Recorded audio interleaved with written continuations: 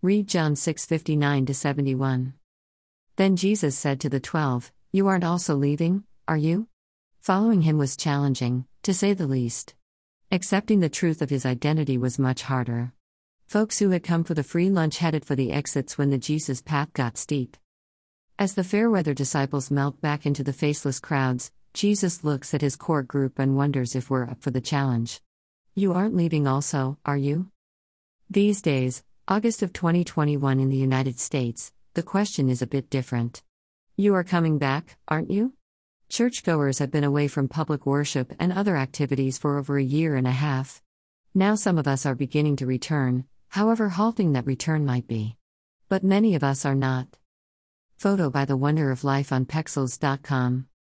A few months ago, as many as 3 out of 4 previous worshippers indicated that they would return to public worship as COVID tide came to an end.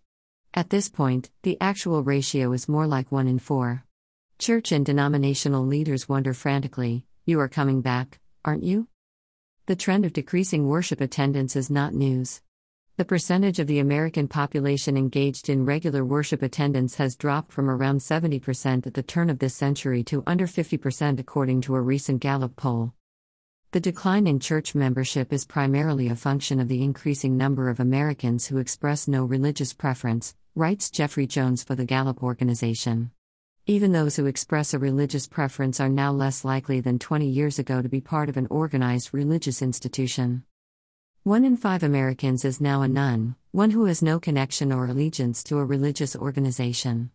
The nuns are now the largest religious preference group in the United States, according to the pollsters. Some of the increase in this group is tied to generational change. Younger people are less likely to be part of a religious body than older folks. However, the percentage of older folks with no religious preference has increased more rapidly than the growth of that population cohort overall. It's not that some religious groups are growing while others are declining. That was an historical blip in the 1990s that has not held true long-term. Nor is this as a white, middle-class event, although religious involvement among demographic subgroups has not declined quite as much as it has among white people. As a result, thousands of Christian congregations close each year. In large part, those closing congregations are in the middle in terms of size and available resources. These trends predate the COVID-19 pandemic, but the outbreak and associated measures have accelerated at least some of these trends. Digital worship, study, and meetings mitigated that effect. But one side effect of becoming parishioners is that this has become the preferred means of participation for a number of folks, me included. You are coming back, aren't you? Well, I'm not sure yet. Here's an image that makes sense to me. We have a variety of blooming plants in our backyard, both flowers and vegetables. This year the native bees have worked overtime to facilitate good pollination as they fed on numerous nectar sources. I see them in the giant blossoms on the zucchini and pumpkin vines. They bounce from flower to flower among the cucumbers, tomatoes, peppers, and watermelons. The bees are busy with the coleus and cone flowers, the penstemon and sneezeweed, the hyssop and black-eyed Susans and goldenrod. They move to the butterfly bushes, zinnias, and daffodils. From one blossom to another they flit, getting what they need from each, making a commitment to no particular plant or bed or species.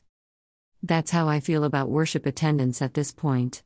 I take in anywhere from 2 to 5 online services a Sunday. Some are Alka, some are not. I can be certain to find the Eucharist as part of at least one of those services each week.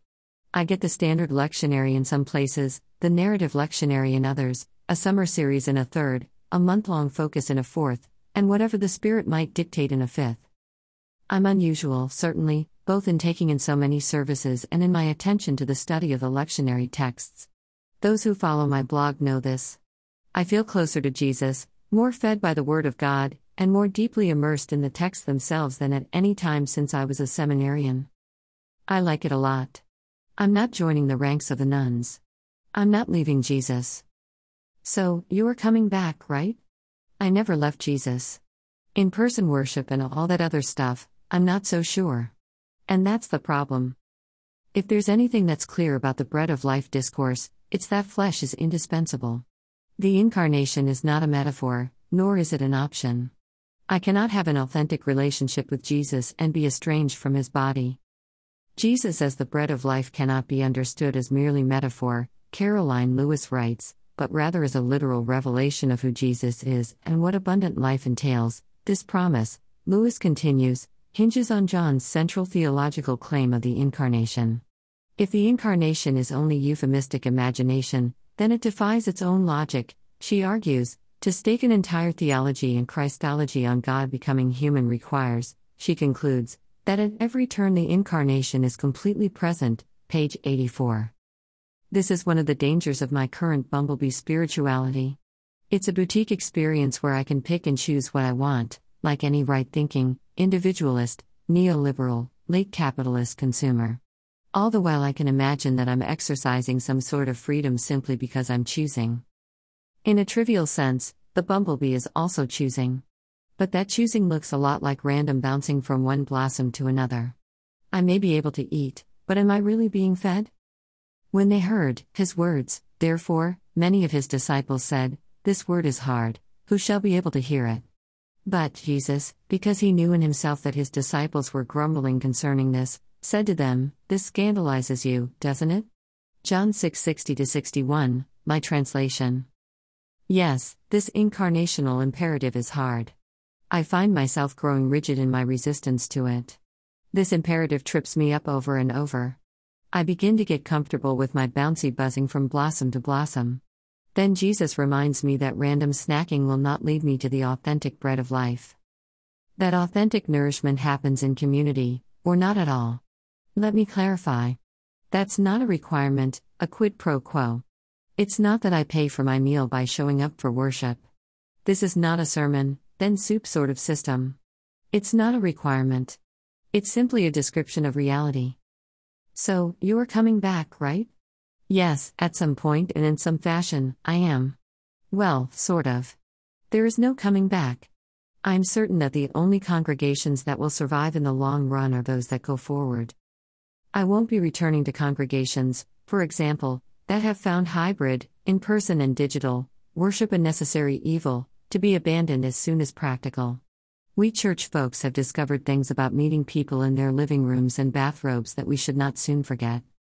I won't be going back to congregations that are primarily social societies and potluck parties. If the writer of John makes anything clear, it's that intimacy matters in the body of Christ. But that sort of intimacy is not mere familiarity, length of tenure, and association.